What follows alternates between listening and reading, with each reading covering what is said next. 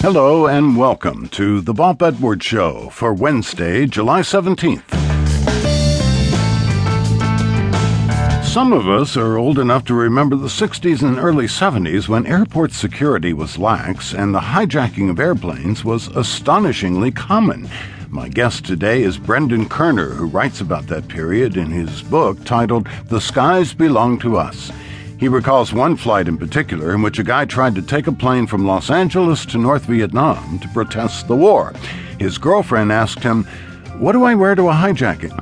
And later in the hour, we'll hear from Carla Bruni, who was a model, then a singer, then the First Lady of France when she married President Nicolas Sarkozy 5 years ago.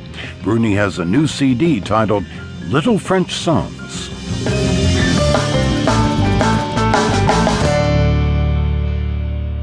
Flying used to be fun. Free food, real silverware, smoking, no baggage charge, not to mention no x-ray machines, full-body pat-downs, or having to take off your shoes or belts to walk through a scanner. But there were the hijackings. Over a 5-year period, beginning in 1968, airplane hijackings were alarmingly common. Commercial jets were seized once a week on average.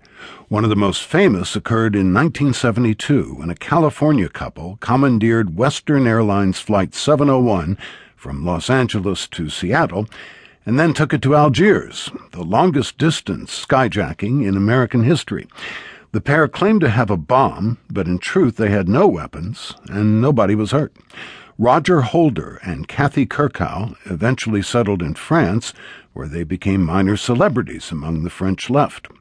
Brendan Koerner chronicles this bizarre story in a new book titled The Skies Belong to Us. Koerner is a contributing editor for Wired magazine, and he was named one of Columbia Journalism Review's 10 Young Writers on the Rise. Thank you for being on our program. Thanks so much for having me, Bob. So who were these people, Roger Holder and Kathy Kirkhow? So Roger was a Vietnam veteran. He'd done 4 tours in Vietnam. He'd actually joined the Army when he was 17 years old to support his very young twin daughters.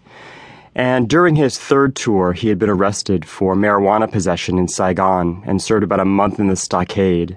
That experience had really turned him against the war and the Army. So upon his return to the U.S. In January 1970, he went AWOL and went to San Diego, where his parents lived. His dad was in the Navy.